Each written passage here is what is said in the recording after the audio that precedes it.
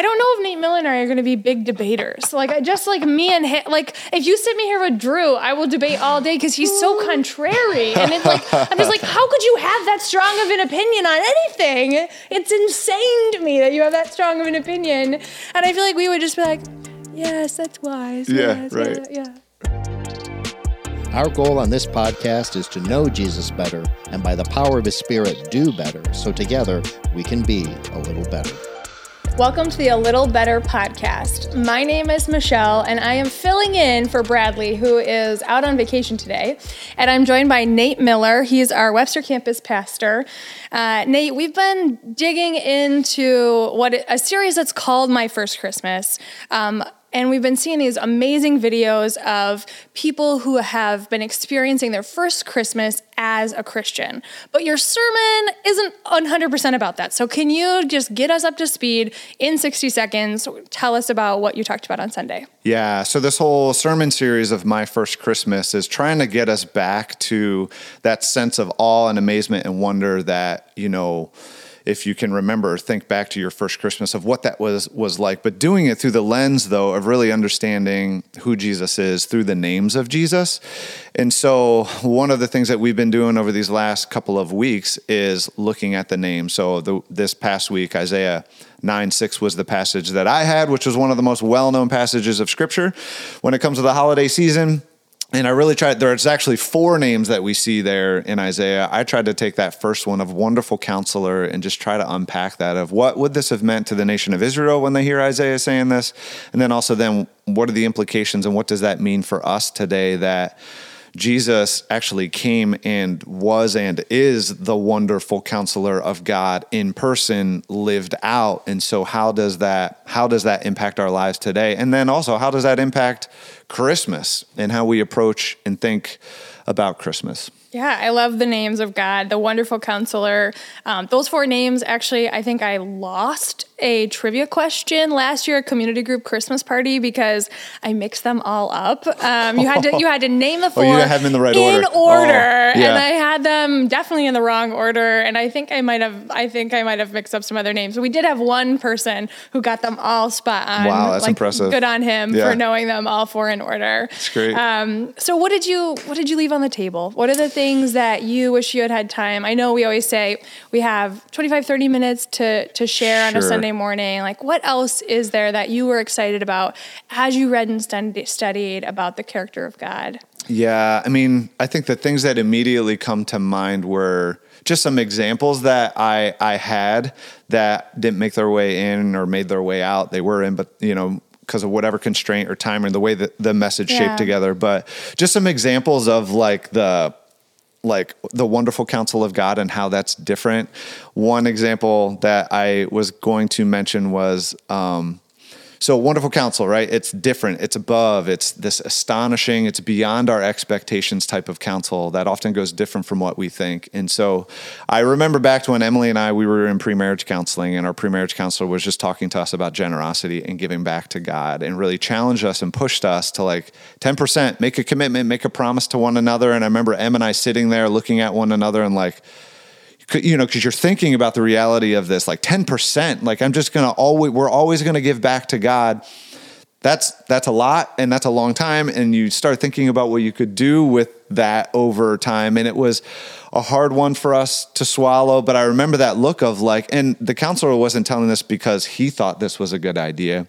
He walked us through this reality of man, it's this posture of just always living your life open-handed. And that when you live that way, you're saying, God, everything we have is yours. And we're also saying we want to invest in you and in your kingdom because we want our hearts to go that direction. And so we want our marriage and our lives to go that direction. But I still remember just Em and I really wrestling with are we really going to do this?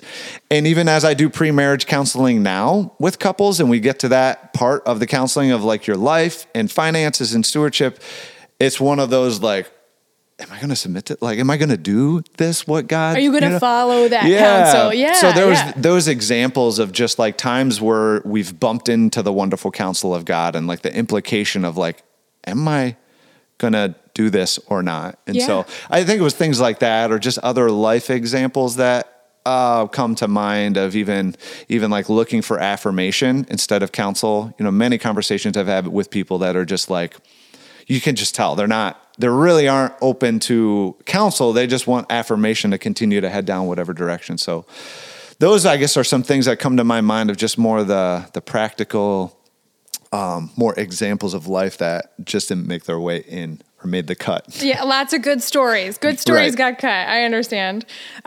You mentioned some really great verses from Isaiah, and like in these verses, the people of Israel are basically saying to God, your prophets are telling us stuff that we just don't want to hear. I mean, it's so clear and direct. Right. It's like we don't want to hear that. We only want to hear, and I think the passage said, pleasant things. Right. Only tell us pleasant things. Don't tell us anything we have to do.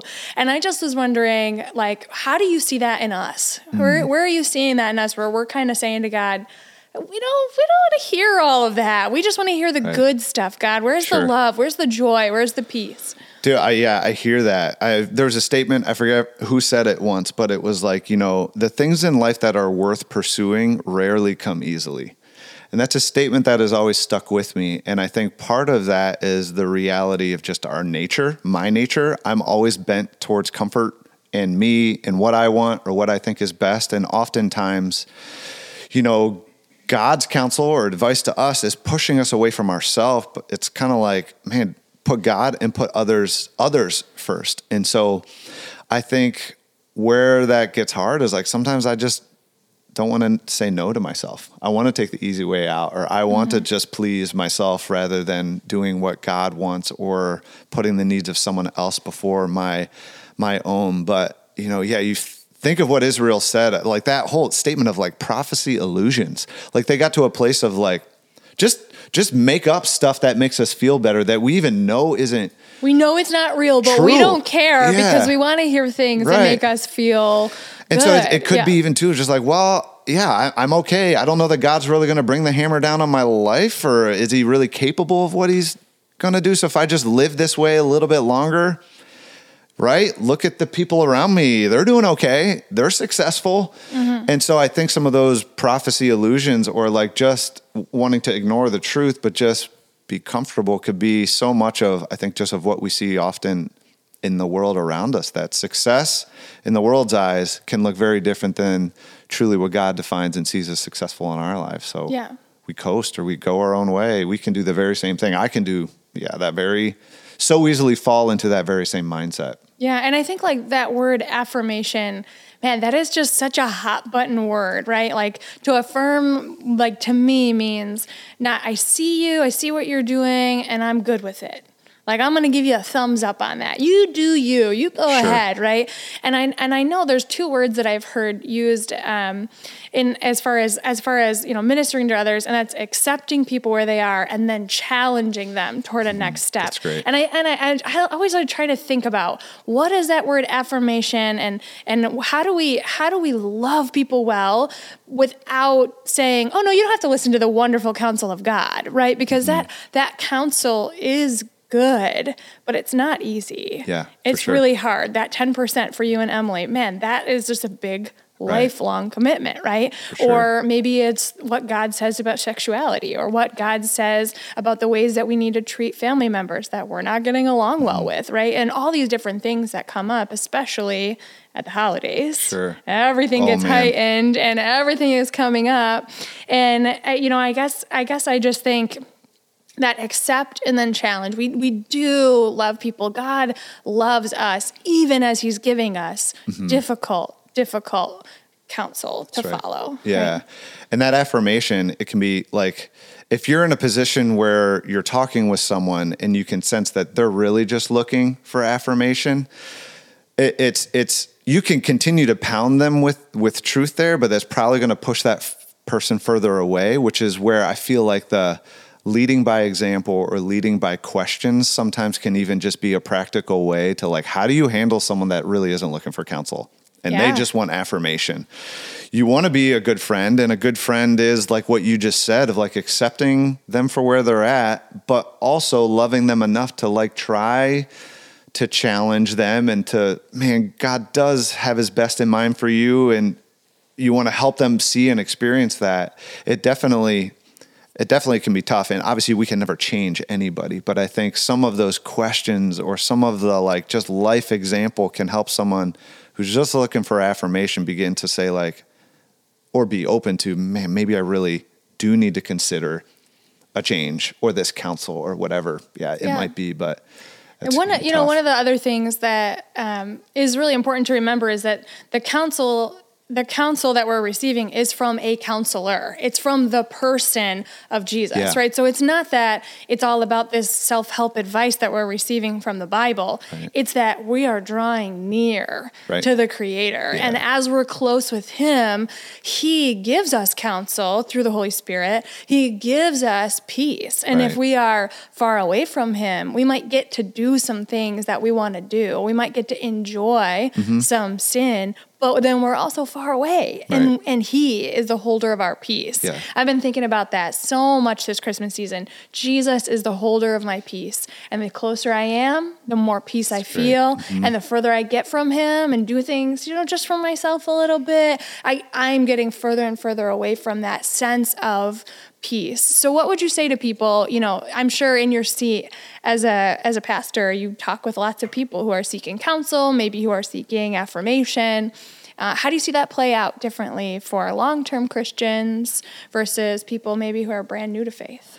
Right. Yeah. It's obviously case by case based on that person and really the situation that they have themselves in. But one of the things I try to always do in my own life and encourage others in my counseling is just always kind of pushing back to Jesus. I even talk about that in my message of like, if you want to know peace, just like you said, or you want to know what the wonderful counsel of God looks like lived out, study the life of Jesus. And again, how amazing is it that we don't just have the law or a textbook, but you have it lived out in the person of Jesus. Like that is so amazing to me. In fact, I think of people in my own life that had the most impact and influence on my life where they didn't just tell me what I needed to know or do, they lived it out.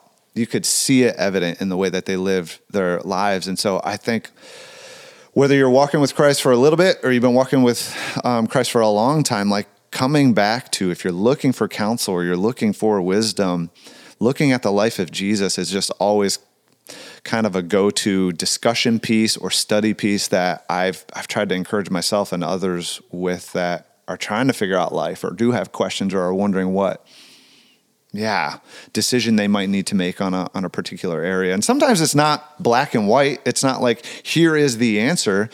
But there's principles, though, that you can see of just trust and dependence on God, too, and the timing of God, that even as we wait, we can still have that sense of understanding and peace in our lives. But, I'm always just, encouraging people, look and study the life of Jesus is always a great starting place. Yeah, those are great suggestions. I think so many of us are trying to listen for the voice of God. We want to know what we should do. I remember so many times praying like, what's my next step, God? What do you want me? I'll do it. Just tell me what it is, right? We just want that clear direction. Right. And I think there's so many Christians just seeking that diligently and wanting to know that.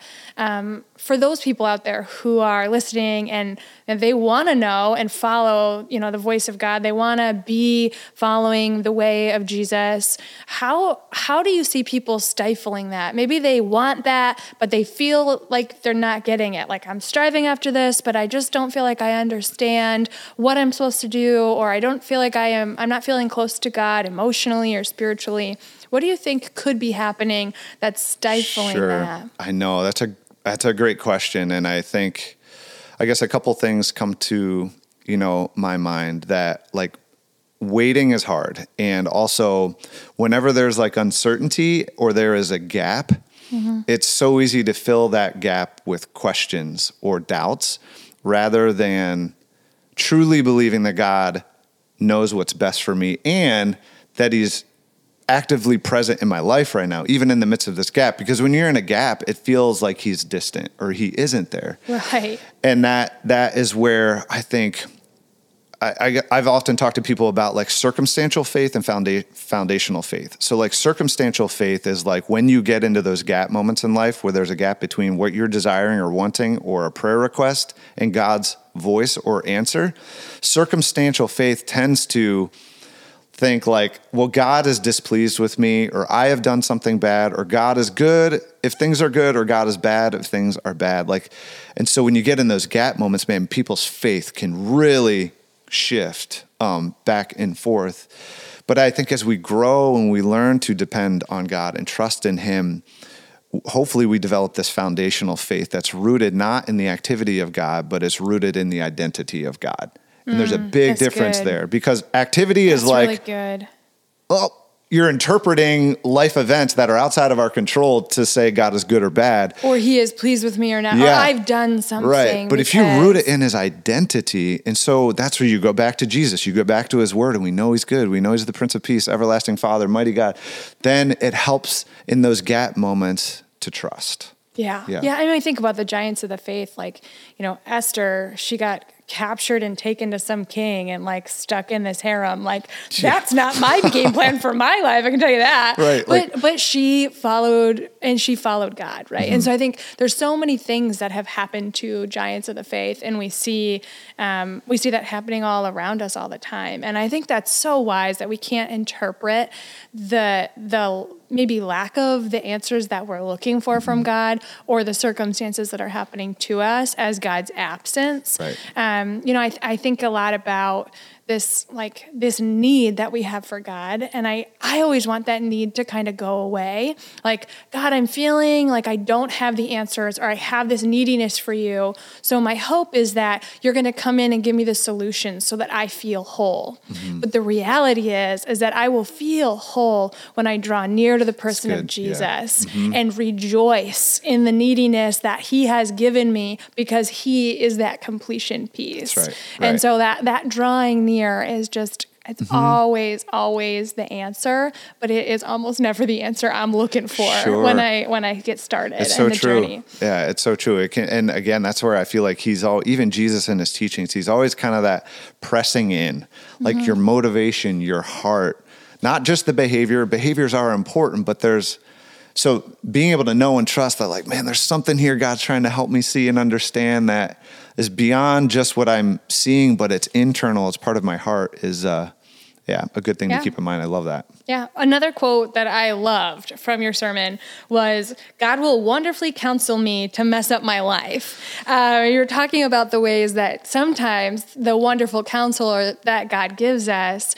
can be disruptive to the ways that we're living, especially in areas or segments of our life where we've just been kind of living in sin, or accepting that we're not doing things, 100%, but we're just happy at 80%. We're happy giving a little less, or we're happy just leaving tension in a relationship, and God is starting to press in on those situations. So tell me a little bit more about that. God will wonderfully counsel me to mess up my life. Yeah, and that mess is a good thing, right? Because it's so easy for me to like be headed down a path and thinking like this, will bring fulfillment, or not even bring fulfillment, but there's just actions and behaviors that just kind of become part of my life, where Jesus is just saying there's a better way. There's greater things to be able to occupy your life or your mind with. And it could be as simple as, like, I think one of the things I felt so convicted with lately is just the relationship that I have with this and like technology, where I can be. That's his phone. To those of you who aren't watching, you guys saw that he's holding his phone. Oh yeah, it to the fits listeners. perfectly in his hand. But those are times where, at least for me, God is wonderfully messing up my relationship with my phone, of even just like when I get home, of like, it can't be present with me or on my person or on my body. Like, I have to put it somewhere. And why is that? Well, I think Jesus wants me to be present with my family and to be present with my kids. And I'm already feeling like, man, I have a daughter next year going into high school, and like, you're counting down the days. Crazy, and it's like, I can so easily sacrifice amazing moments and things with my family for Instagram or whatever, ESPN or whatever it might be, that Jesus is wonderfully messing my life up. I would say, Nate, man, think about who you're being present with and how you're using your time. And that, I know, is one example God's just working on in my life, where I can, and it's not even like I'm like setting out for this course and I've determined to make this bad choice and head down this path. It's just even like in little things and big things, he wants to, again, always bring us back to what's best for us, and how do we get our eyes on Jesus and be able to truly follow him and also be in a place where we're open to that nudge and that voice to be like, Nate, put your phone down. Like, am I even aware of that or sensitive to the fact that I'm being selfish with myself or my time or that? And I just think that for people who have been trying to serve God and walk with God for a long time, the enemy knows what he's doing, and he's not going to come in with something really obvious. A lot of times it's something that seems good or is good that we then start to twist and distort, and we make it into something that it never was meant to be, or put it in a place in our life it was never meant to be in. Or a relationship just starts to twist and turn. And so I think, we have to be diligent in our prayers. I think of the prayers of David, like, search me and know me, and see if there's any evil way in me and point that out in me. I think those are great prayers to pray. And then I guess for those people out there who, as you preached your sermon, I was thinking about my life too. I was like, let me think about all the different ways and the different aspects of my life. For those people who are thinking, I have a thing. There's something that I need to work on. Maybe there's something that God is calling out in them. What's your encouragement? What are your verses? What are your next steps for them as they're thinking and wrestling through facing something that might need to change? Maybe a mess that they might need to get into. I guess the first thing would be, if you're sensing that, like, God has brought something to light, or there's an area of your life that like, that is in and of itself a good sign, because it means that you're awake or aware spiritually of, like, man, God might be through his Spirit nudging me or bringing something to mind. So that is like step one, just to listen and to be aware of, like, is there, like you just said, like, do we have this posture of just like, God, my life is yours. Search me at any point in time, search me or nudge me if there's something going on that needs to be redirected or changed. So I guess the fact that someone's feeling that, I think, is a really good thing. And then I guess from there, it could be, search God's word for maybe an answer to that particular area. Seek counsel from other people. I think counsel certainly can be found in God's word and through reading the life of Jesus, but God is also at work in and through his church and through his people. So maybe it's grabbing your community group leader or a friend or a peer, or maybe even someone who's a little bit ahead of you in life that knows Jesus is walking with him and can offer advice and encouragement and counsel to you that can help in whatever area God might be revealing as, like, hey man, there's an area here you really need, not just ignore, but lean into, because it's not what I have is best for you. So I just encourage you to listen, and then, seek help, whether that's through God's word or even, God can so powerfully speak through other people. In huge ways. Yeah, that's why he puts us together. Exactly. That's the point of the church, is for us to encourage and admonish and all of those different things, all those different spiritual gifts that I think you and I were on the podcast a little ways back talking about spiritual gifting. There's so many different ways that God has put us together so that we can strengthen each other to follow his counsel. And just drawing near. He is the holder of our peace. In that passage in Isaiah, he says he is the Prince of Peace. And that's so true for us today and for our lives. And I just really appreciate your sermon, your wisdom, and just being in church family with you. Appreciate you. This Christmas season, I don't think we need any more of that Chat GPT, Google, all that stuff you were chatting about in our lives, but rather we just need that wonderful counselor. Thanks for joining us on the podcast. Glad to be here. Thanks, Michelle. Yeah, and you guys, we have one more week of A Little Better podcast left in this year, so you can join us next week for our last podcast of 2023.